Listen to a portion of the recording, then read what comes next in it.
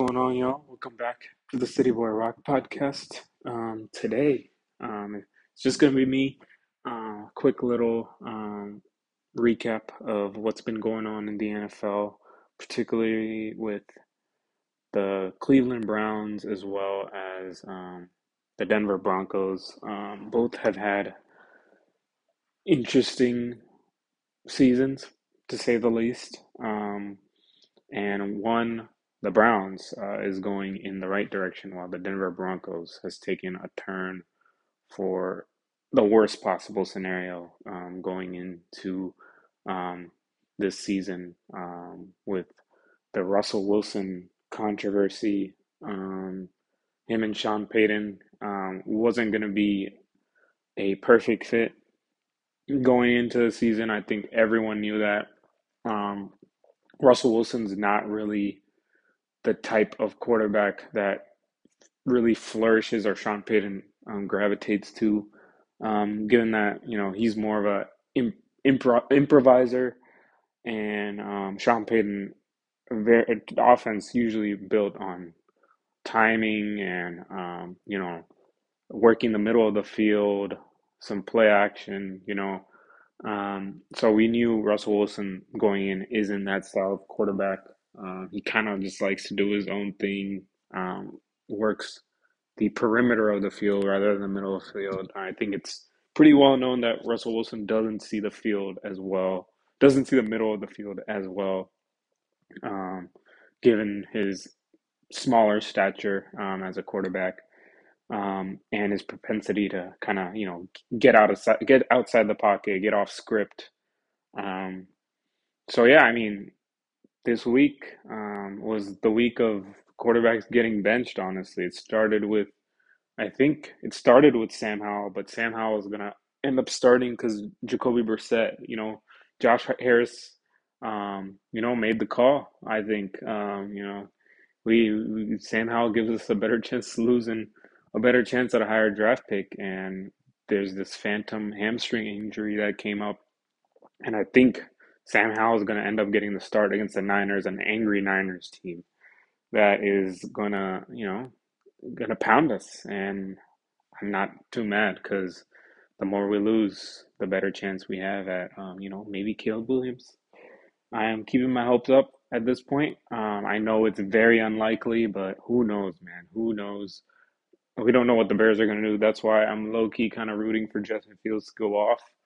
Um, and who knows? Maybe we'll end up with Caleb Williams. Hopefully, the Cardinals can secure a win for us as well. Um, but yeah, Russell Wilson benched the last 2 weeks of the season. Jarrett Stidham stepping in, very similar scenario to what Derek Carr went through last year on the Raiders, where Jarrett Stidham stepped in the final 2 weeks. But it's pretty sad to see, honestly, how big of a failure the Russell Wilson experiment was. The full trade details: Russell Wilson and a fourth round pick to Denver for Drew Lock, Shelby Harris, Noah Fant, multiple first rounders, I think a second rounder and a third rounder, which is crazy, crazy. And that second rounder turned into Boye Mafe. One of the first round picks turned into Devin Witherspoon.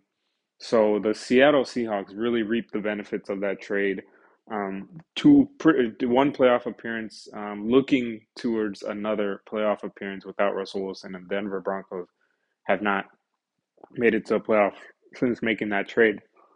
Um, yeah, it's pretty insane to see that how this trade has turned out for both teams. I don't think anyone would have thought this. But yeah, I think what it came down to was if Russell Wilson had gotten injured playing these last 2 games, his contract would have been guaranteed for, I think, 2 more years. Um, by cutting him before March, they only take the brunt of the hit in the first season. I believe it was 39 million, something like that. Um, but definitely cutting him this year without him getting injured was beneficial, much more beneficial money wise. The long term hit wasn't as big for the Broncos, so they decided, he's just going to be starting his contract, and he's not worth, you know, paying that money like that. His the way he'd been playing this year, I think it was a lot of smoke and mirrors. He wasn't really throwing the ball deep as much. A lot of, you know, screens, passes behind the line of scrimmage, and you know, it clearly wasn't working.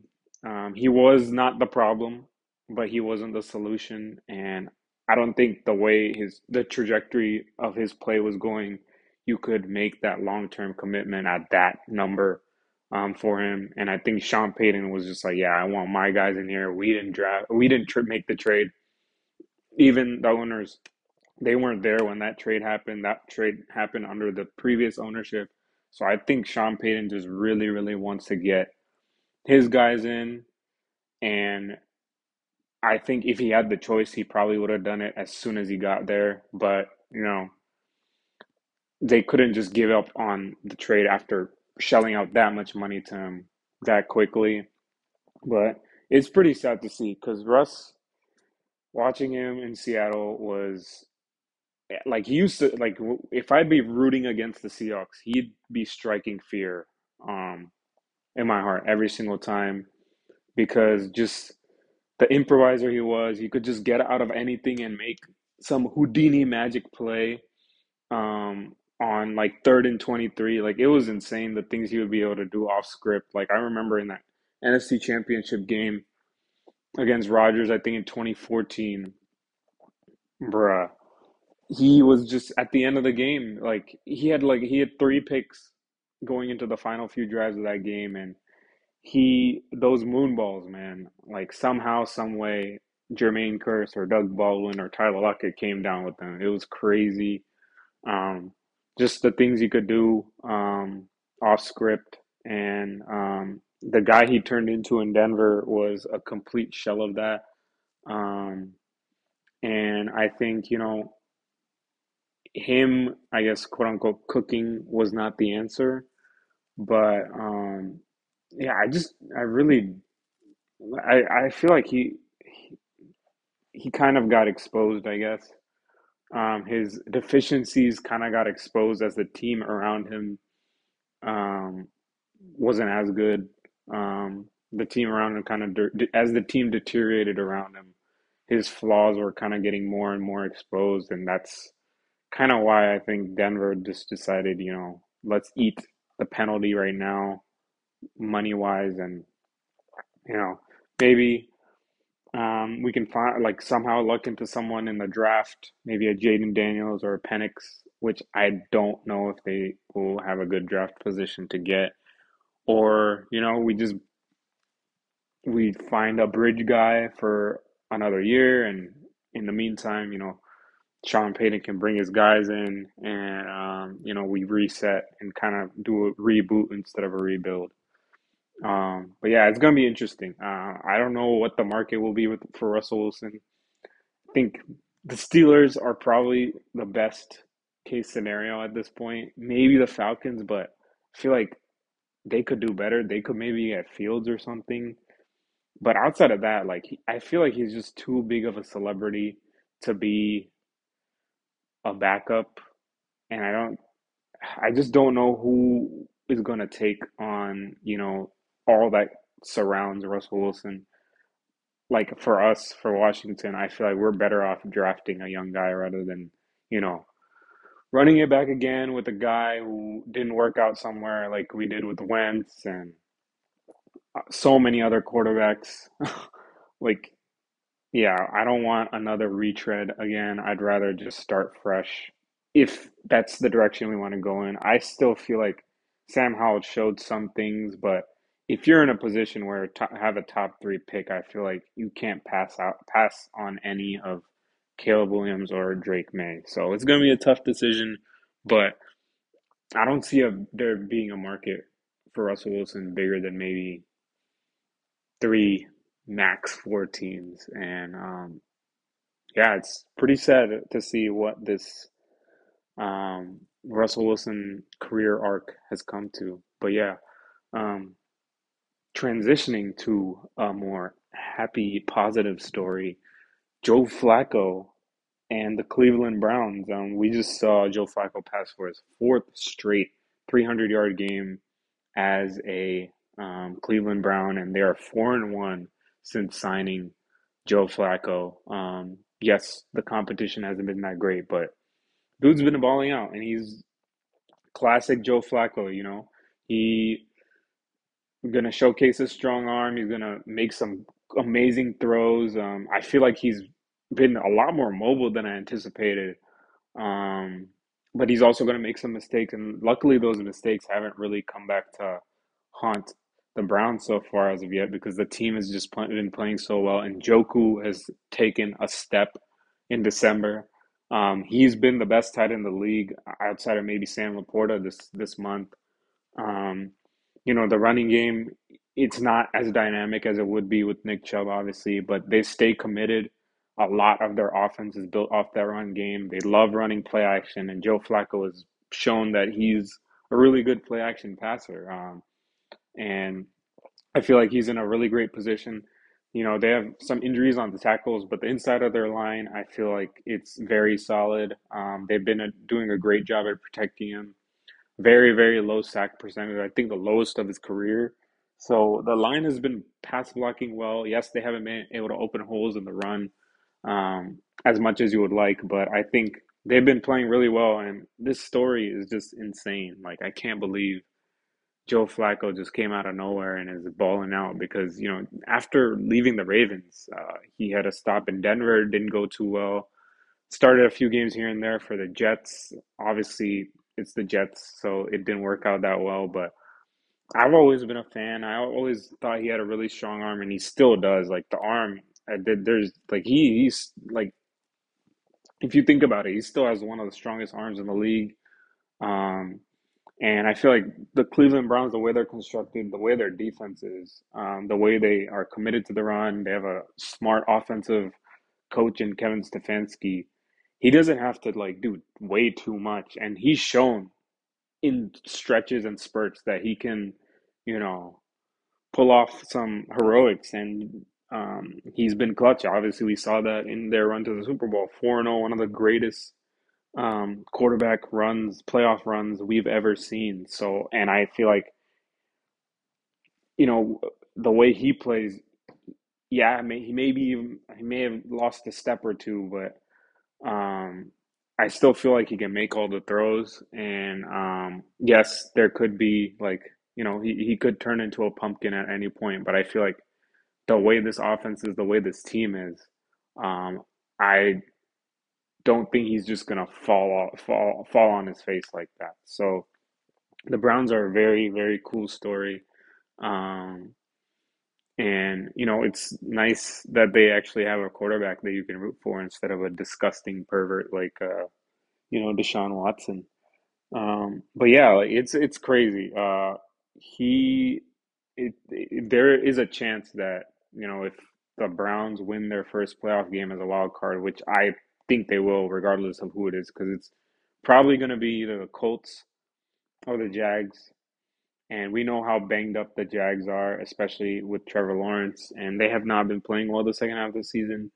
And I feel like the Browns could step up in against the Colts and Gardner Minshew. They already beat the Colts in Indianapolis once. I feel like they could do it again. They did it with PJ Walker last time. They can definitely do it with Joe Flacco. There's a chance that they could face the Ravens in the divisional round in Baltimore. So that would be such an interesting storyline. Joe Flacco going back to Baltimore in the playoffs with the chance to knock them out as a member of the Cleveland Browns. That would be pretty crazy to see. So I'm excited. I think the Browns can definitely make a run. The way they're playing, this defense, I think is going to get healthy. They're going to get some guys back. I think they'll get Grant Delpit back. Jim Schwartz, he's shown that he's a very, very good defensive coordinator. He's coordinated a Super Bowl team in the 2017 Eagles, and I think he could do the job. And yeah, it's going to be interesting. I think they definitely have a shot, though. They're definitely um, AFC Championship / Super Bowl contenders, given that Joe Flacco can continue this play to a certain extent. He's gonna have to be like good, but I don't think he has to be amazing for them to make a run. So we'll see what happens there. Um, as for tonight, and the rest of this NFL weekend, we got 2 weeks basically. This week's already started, and next week in the regular season. Um, I'm going to be predicting a few of the marquee matchups this week. Starting off today with the Lions and the Cowboys. I think this has the highest over under of all the games this season at only 52, which is crazy because I think the Bills versus Chiefs last year had like a 57, maybe, I don't know. But yeah, you know, I think this is like the Cowboys have had a few rough weeks, or these past 2 weeks. They're back at home against a very, very suspect defense. I think it's going to be a high scoring matchup. But I think, the Cowboys seem pretty pissed off, and they're back at home against a bad defense, and this is where they feast. So I think it's going to be, the Cowboys are going to control most of the game. They're going to get their yards. Dak is going to throw his touchdowns. They're going to be riding high, and they're going to be able to get to Jared Goff, I think, and kind of rattle him a little bit. He is not the best when he is under pressure. And I think the Cowboys are going to bring the heat today. I think it's going to be kind of a kitchen sink-ish game because they need to get right before, they go to the playoffs. Because next week it's the Commanders. They're going to be we already laid down.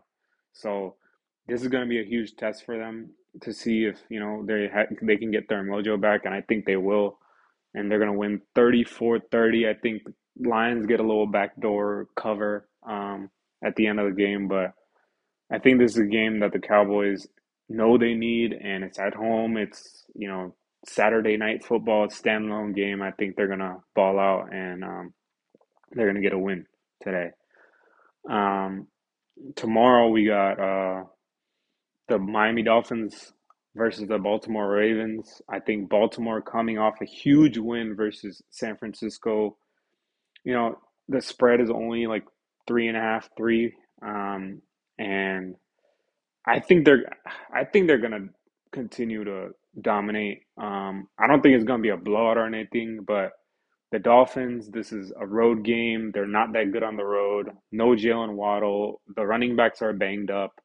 I think Baltimore is going to push them around a little bit. I know the Dolphins have kind of showed that they can handle some physicality. They beat the Cowboys last week, but that was at home. This is on the road.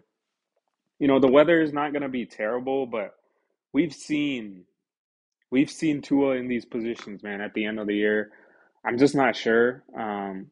He had a great game last year against the Dolphins. I mean, it's the Ravens, but that was an early in the season game. Um, and his weapons were healthy last year. This is not the case this week. And I think the Dolphins win a pretty. They'll control most of the game, but I think it'll be relatively comfortable, and they'll win 20-23. As for the next game, I think the one with most implications, I would say, is Green Bay, Minnesota. Um, this is going to be an interesting one because no TJ Hawkinson for the Vikings. They're very banged up. They lost one of their better defenders this year in DJ Wanham. Um, and, I'd originally picked the Minnesota Vikings to win this game. I think you will see this in our picks post, but um, I think I'm going to go with the Packers. I just feel like they're too banged up. The Vikings, they're starting Jaren Hall, a rookie, and basically a must-win game. I think whoever loses this is pretty much out, barring unforeseen circumstances. I think Jordan Love is going to show up for this game. Aaron Jones brought a different element to, the Packers' run game. I think they finally are getting healthier on that end. There's not going to be Christian Watson. Obviously, Jair Alexander got suspended, but I just don't think you can trust a rookie in this spot in his second start. He didn't even finish his first start. Um, I just don't think you can trust him. He did look decent, but like it was like a quarter and a half, so I don't know if you can really. I don't know if I can make a judgment based off that little of time. But Jair Alexander suspended against Justin Jefferson. They already are without Eric Stokes, so this is there's a lot of injuries, I guess, on both ends. But I'm gonna trust LaFleur and the Packers to show up for this game. We all know about Matt LaFleur's great record in December. But yeah, as for that Jair Alexander situation, I just feel like there has to be something else going on because that seemed real fishy to me. He's been like in and out of the lineup throughout the past 2 years, and he was like on the injury report for so long. Like he missed like 5 or 6 games. Some games he showed up to, some games he didn't. He finally came back for the Charlotte game, and he just decides to make himself a captain, which is, I think, from what I've been hearing, a huge no-no. And he made the call, and he didn't know what call he was making, so he definitely didn't know the plan going in. So yeah, I think he was very wrong for what he did, and I guess the suspension was to send a message. I feel like if it was maybe like Aaron Jones or someone who did that, he probably wouldn't have gotten suspended. But given, the tenuous relationship with him and the Packers over the past 2 years, which I think has something has been brewing with them, I think the suspension was probably warranted. And he almost messed up the coin toss. Like the Packers could have been starting on defense in both halves. The way he called it, he kind of got lucky that the ref gave him a little bit of leeway. But I still think the Packers will pull it off. I think Jordan Love is gonna, in a big spot. I think he's gonna really show that he can play. And I think the Packers squeak out a close one, 27-24. So yeah, those are my picks for this week. Thank you guys for listening. Happy New Year. Peace.